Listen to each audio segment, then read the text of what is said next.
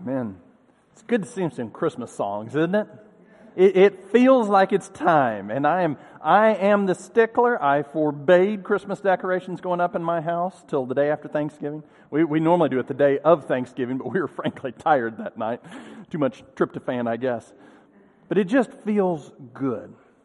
It feels like it's time for some celebration. And so I hope we'll get to enjoy that this year. I hope you will take that into your heart. As I say, read Scripture every day. I can't commend that enough, and it's not that book's magic. I didn't write it, trust me. I'm not trying to brag on my own stuff, but just taking in Scripture daily makes such a difference, such a difference. So let me encourage you to do that. But as we look at this is kind of the Sunday that it's like half Thanksgiving Sunday, half Advent. I mean, we're right there, and so I kind of want to let you or have you think with me back to the original Thanksgiving, and obviously there's some legend in this, there's some reality to it. But the Pilgrims, when they had come after their first harvest, before the first harsh winter of Massachusetts that they experienced, they took a day to celebrate all that God had done, that He had provided. He had given them an abundance, that sign that we often see in Thanksgiving, the cornucopia of just flowing out with fruits, vegetables, all that we need. And that's what the original thinking of that Thanksgiving was. That's why they had a big feast to celebrate. We don't know if there were turkeys. We know there were oysters, so the Whitenack side of my family is correct with their oyster pudding. I don't think they put them with Ritz crackers like they do, but nasty stuff. But anyway, from a can. We didn't do it this year, but there were probably a lot of seafood, a lot of oysters. But they celebrated and they rejoiced and thanked God for what He had given, for the abundance of His generosity. And so as we come into this passage, the word abundant, by the way, the title is not in the passage. But it's the core, it's the heart. And so when we read this, I don't want your brain to go to abundance. Oh, if we ask this, we'll get lots of this and lots of that and lots of that.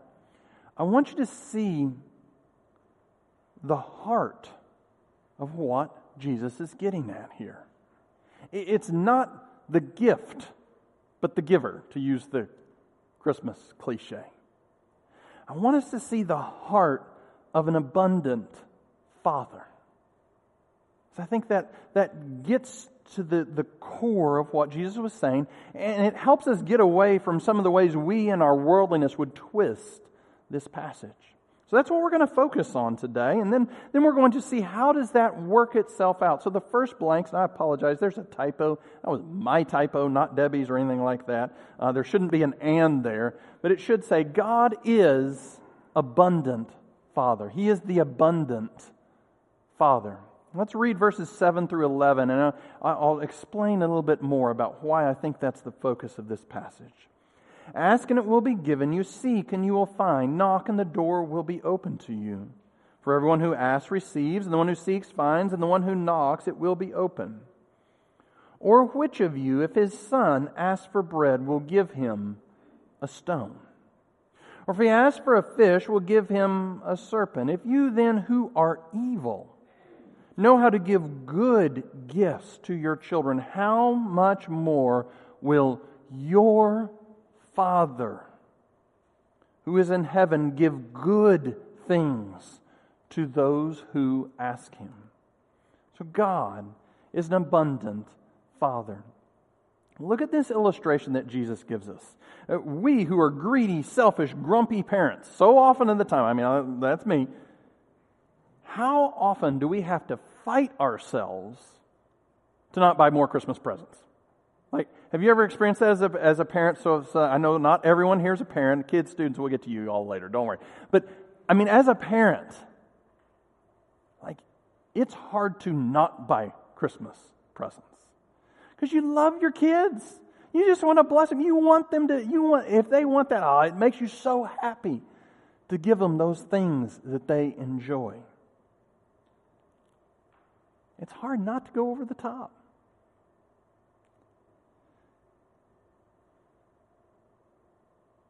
But you know,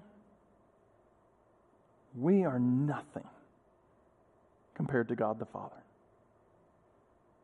It's in our love for our kids that we do that. This weekend, we're doing some renovations at our house. Started small, it's gotten, huge. But we're building another bathroom on. All right, the kids are starting to feel some pressure on that bathroom. It's good time to do it. We have what we need. And I was putting in a light in what's going to be my daughter's closet. And I was just going to get, the basic, a couple things light, or try to get an LED. And then sitting right next to it for $20 or $30 more, there was this just like mega bright day glow light. And I was just sitting there thinking, like, well, this is a girl. She actually cares what she looks like. That's, it's not like a guy here. I mean, my wife dresses me still. Otherwise, y'all would be scared. I mean, it's scary what I can come up with, everything orange and brown. That's I'm good. But like, she actually cares. It was not hard for me to spend that $20 or $30 extra to get the better light for my daughter. I wanted to. I love her. I care about her. My son asked to play something yesterday. Get his remote control car up. Man, I was out there. It was not a hard thing to say yes.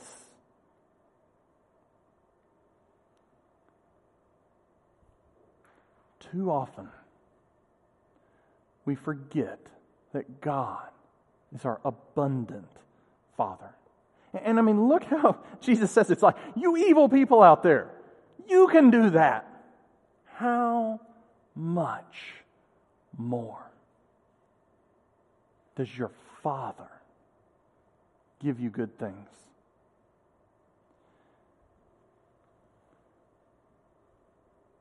I don't know how many times I've sat or laid in my bed with just this guilt of that thing that I did again for the 100th time, that I swore to God I wouldn't do it again.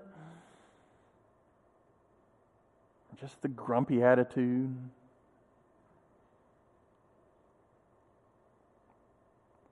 And we sit there in our guilt, not realizing we have an abundant, loving, heavenly Father. We don't get that our Father loves to give to us. He loves when we run to Him.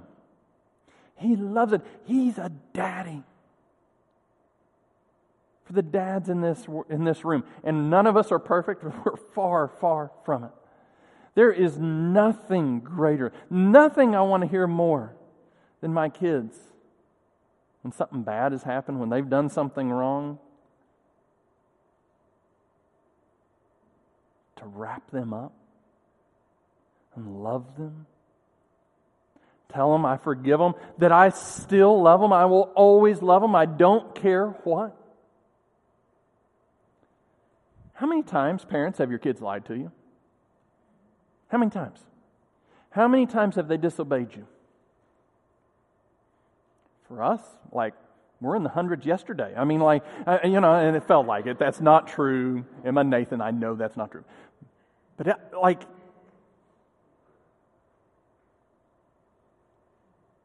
how many times? And how many times are you ready to take them back? How many times does it bring joy to your heart when they come back? How many times do you want nothing more than to just bless them? Not beat them over the head for what they did that was dumb, that you've told them a million times not to do. You just want to be in joyful fellowship with them. And we don't think of God that way. We don't think of God as a Father who loves to forgive us, who set up all of human history, who waited millennia to get this just right how He wanted it. To send His Son to die for our sins. Not for our sins that we're already asking forgiveness for. Christ died for those who were still sinners, the Scripture says. For those of us who have enmity, in other words, who are the enemies of God. Christ died for you when you were still waiting to do that sin again that you've done for the 100th time for the first time. Christ died for you then. Christ died for you knowing every single one of your sins before you were created, before you were on this earth and had done all of that. Jesus died for you in love. God's Holy Spirit has been cultivating and pulling and crafting and directing your heart to come to Him this whole time. So that time when you're laying on your bed or sitting in your room or driving down your car thinking, what have I done again? You have an abundant Father who knows how to give good gifts to you, better than any parent. And I know in here some of you have had horrifying dads, and I'm sorry. But I want you, and I hope for you, and I pray for you that you will start to see what a good dad is. And that just like that prodigal son, that we would go walking back to the Father, and the good news of Scripture, the story that Jesus told to help us get it, is that the Father runs open arms to wrap up His wayward child. And so today, that guilt that you feel over that one thing that you just keep doing, listen to what it says. Ask, and that forgiveness will be given to you. Seek God again. Go back to the Father, and you will find. Don't run from the Father when you sin. Run to the Father. Had a lot of times, both in church work and with my own kids, when my kids do something, or the kids here do something, and you know what the first thing they do is? They try to hide. By the way, kids, do you know how ineffective hiders you are? Okay? Let's just get this on the record. That's not helping. All right? It is not helping your cause. But how often do we do that? I don't know how many times I've talked to people and counseled with people who said, I haven't prayed because I'm just so guilty. I've done this and I keep doing it and I keep doing it and I'm so sinful. Can't pray. That's the opposite of Scripture. The Bible says, seek Him and you will find. He is ready to be found. He is the Father who comes with open arms running to you. It says, knock. And instead of the door slammed in your face, bolted tight, shut out, keeping you away, Jesus says, He opens the door. Come on in. John, who wrote in Revelation, says Jesus wrote a letter to a church. And he says that. He says, I'm standing at the door. I'm knocking at your door. I'm coming hunting. Even for you. You don't even have to do the knocking. God the Father is an abundant, loving, generous, kind God. And all that guilt you feel, all that darkness that's in you,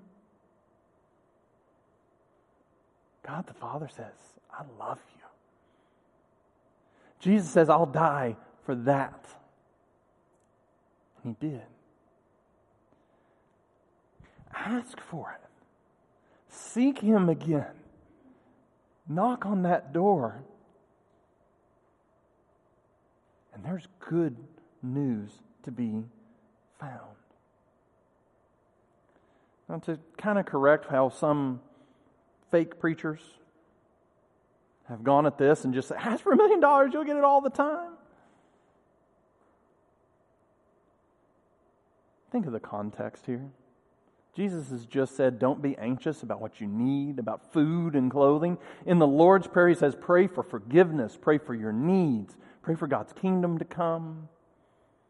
Even here, He talks about it as a father giving gifts. And I don't know about you parents, but there's lots and lots and lots of times where my kids ask for candy that the answer is here's a banana, right? Otherwise, we would have hundreds of little short diabetics running around, right? Because all they would eat is candy.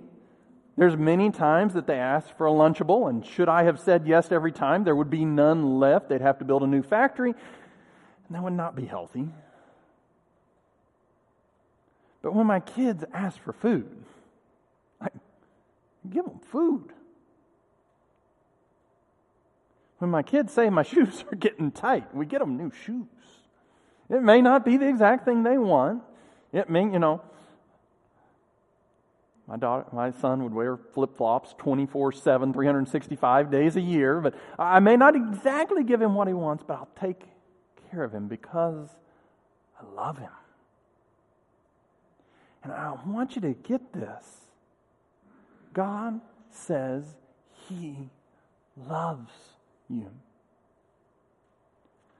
I'm sure most of you who've walked with God for a long time could share stories like this, but I remember when we moved to Tennessee pretty early on, we were really tight financially. We'd just gone through all of Raleigh's immigration. What was supposed to take 3 months took a year and 3 months. She couldn't work, she couldn't drive.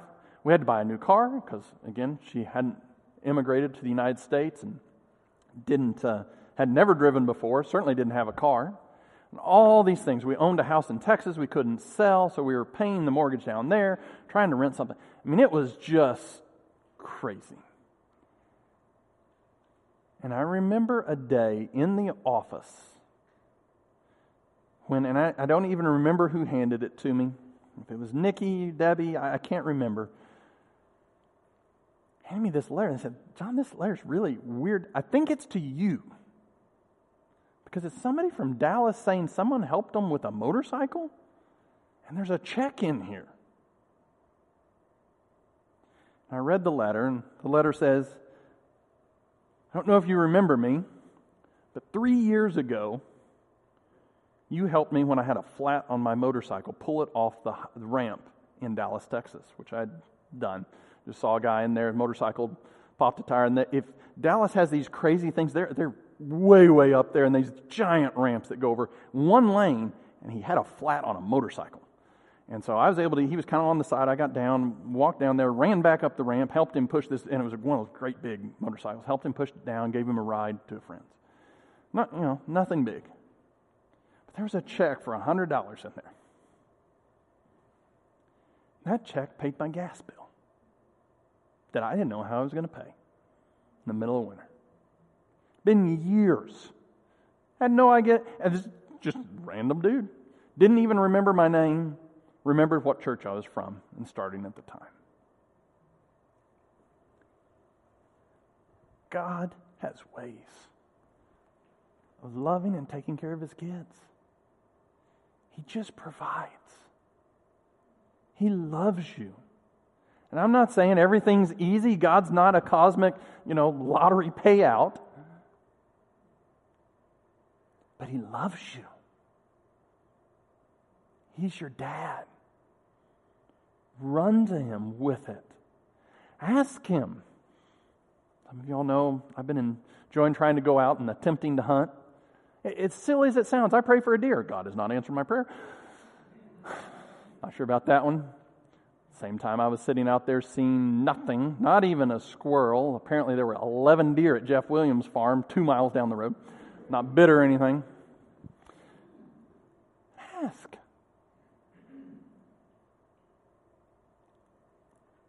The longer I've gone in my Christian life, the more conversational my prayer life becomes.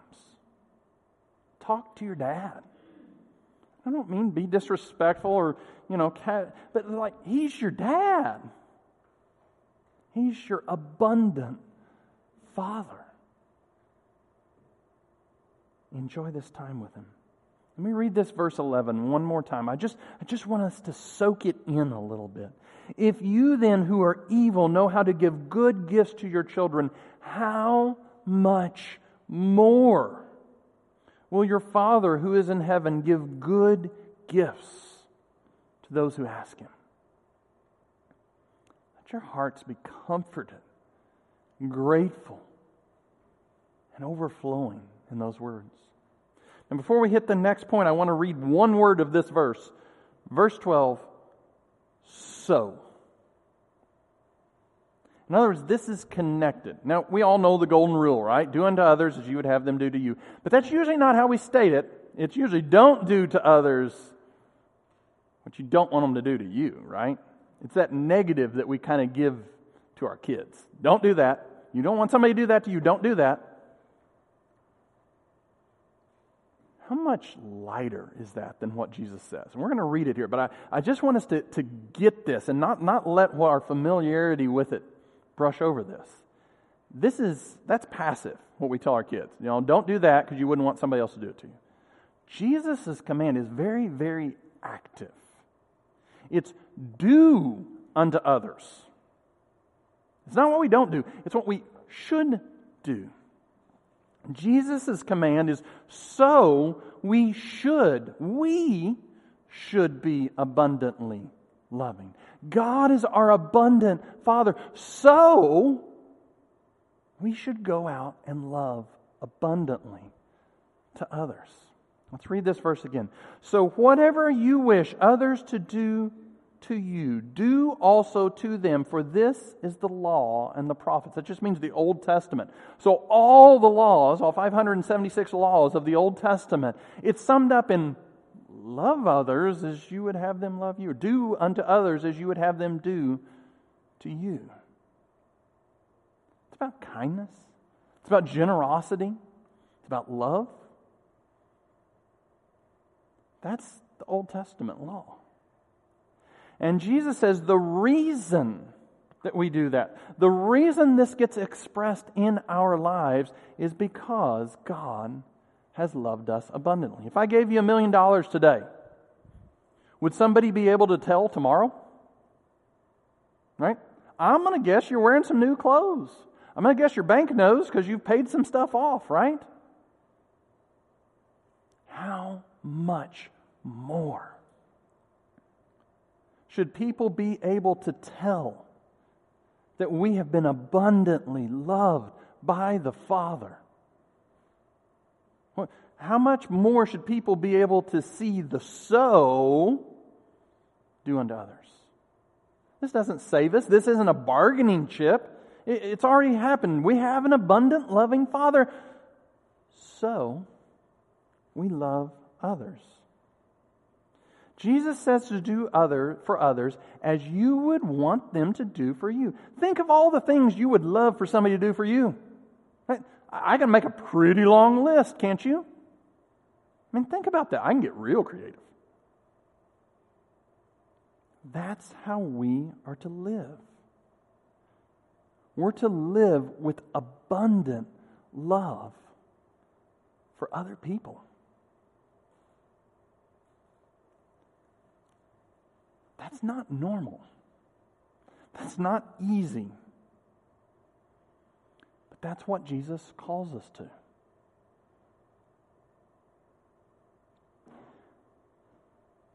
It's easy to argue against this on the practical level. Like, I mean, we all know the golden rule, right? How many of you heard that before? Like, everybody's heard that before, right? We know it. But so often we put, in this situation, you see, for me and this person, I mean, you'll be taken advantage of. You can't do that. People will take advantage of it. But was Jesus not taken advantage of? Judas was one of his 12 closest friends and took care of the money. Ate dinner with him on the night he betrayed him. It's hard. My goodness, yes, it's hard. Look what Jesus did for us. It's expensive. Yeah. Jesus left the glories of heaven, streets paved with gold, to come and walk on dirt and dodge donkey patties. There's no greater cost. People won't treat me the same way back, will they? No. Look how they treated Jesus. See, this is a radical difference from everything that is in us. It goes counter to how we live. Do unto others as you would want them to do to you. Let's start getting a little specific. All right? I want to challenge us to think. First of all, for those of you who are married, how much of your time is spent thinking, what can I do for my spouse that she would love? How often do you just think, I'm just going to do something that she would enjoy? And I'm talking big things, I'm talking little things. How often is your mindset, what can I do for them? What would they just love? How can I be abundantly generous to them?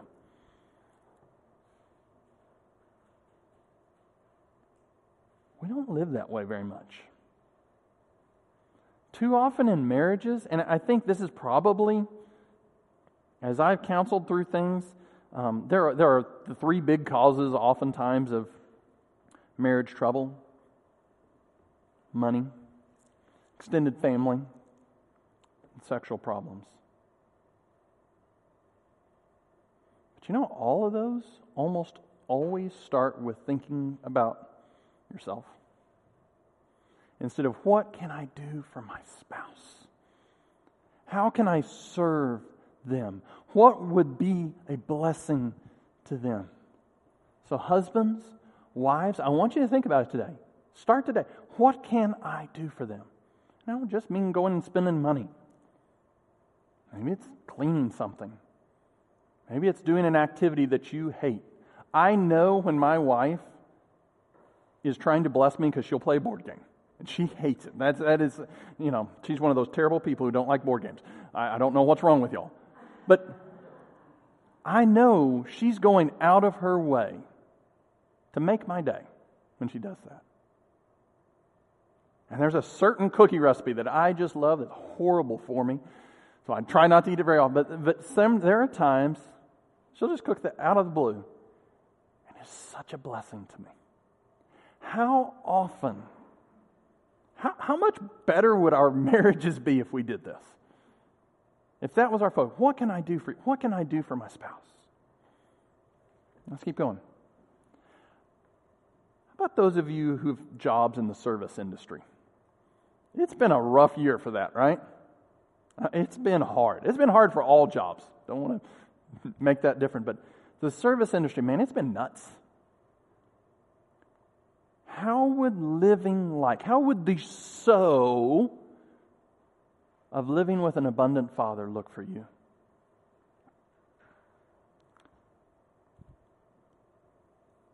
How would your greetings be different? How would your time spent with each customer be different? How would your attitudes be different if you were thinking, what can I do for them that I would want them to do for me? How can I show abundant love, abundant care for them? It'll change how some of you work if you did that. And it might be great for your job, it might not. But I want to challenge you to think this way. Even at work. How can this affect you?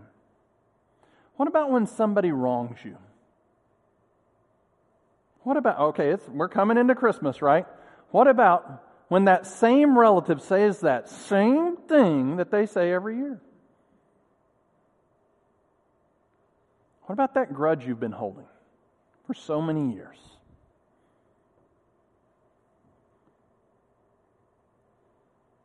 What would you want that person to do to you? All right, you know what to do. And please understand, I know there's abuse out there, and we're not talking about not having good safeguards and being careful. Please don't hear that. But for those normal, everyday interactions that we have, how much more forgiving should we be? All right, kids, students, I want to challenge you on something too. I want you to think about this. Are you the one to take the step towards someone else? I don't care what your situation, whether it's private school, Christian school, public school, home school, whatever it might be. There's people out there. There's kids out there, whether it's on sports teams, school, wherever you're at, in your neighborhood. Are you the one to take the initiative to care about them? Are you the one to be generous in the relationship? To be loving, to be kind, to be forgiving?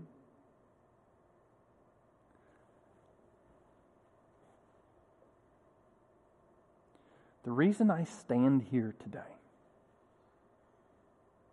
is because 6 months before God called me to serve Him as a pastor, that day was clear as a bell. I can tell you the exact spot I was standing or sitting, what it looked like, the time of year. But 6 months prior to that, I was a mess spiritually. I was angry. I was bitter.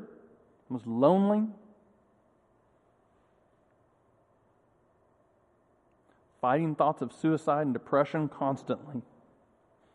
And as a freshman in high school, 2 seniors reached out to me and befriended me. I was not a guy that was worth having as a friend. I was a miserable, grumpy person. But they took the initiative. I asked them later why. Their only answer was, we felt like the Spirit told us to. They discipled me. They loved me. Everything changed. I learned to follow Christ better and more than I had. So students, are you showing abundant love? And I mean even to that person, that guy or that gal. Are you acting out on the so? How are you treating others? You know, how we treat others is probably a reflection of how much we understand the love and the abundance and the care and the forgiveness and the generosity and the kindness and the welcoming of God the Father. So do you? So we sing this final song. I want to challenge us each to think about it, to carry this out. We're going to sing Jesus, Lover of My Soul. And maybe for some of you, you've lived with such guilt, such oppression, even though you've known Jesus, you've known He's saved you, you haven't felt that. You can sing today, Jesus, Lover of my soul.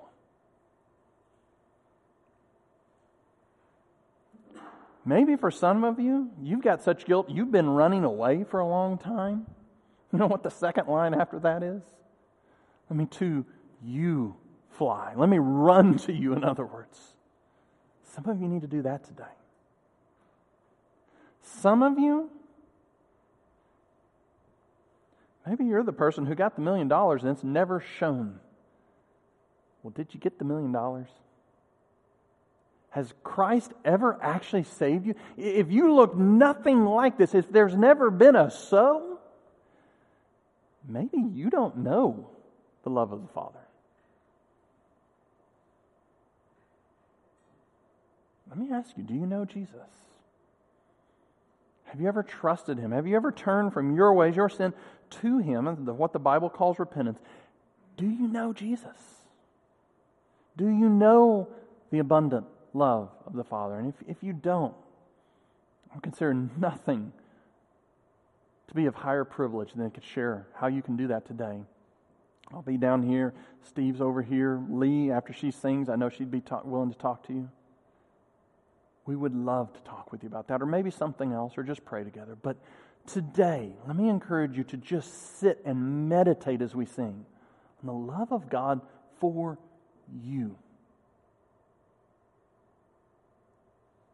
Even knowing what you did last night. Even knowing those harsh words yesterday. He loves you. He loves you still. Let's pray. Father, help us to know your abundant love and help us to have the so in our hearts that we would love others generously, abundantly, like you love us. Teach us to do that today. Lord, change marriages, change relationships, change jobs, change friendships, create them. Create new relationships through all of this. Restore broken relationships. May there be a so. And Lord, I pray for those who are guilty and hurting right now that they would just ask for the forgiveness and seek you and knock and be at total peace when you give, when you're found, and when you open the door. In Jesus, your name we pray. Amen.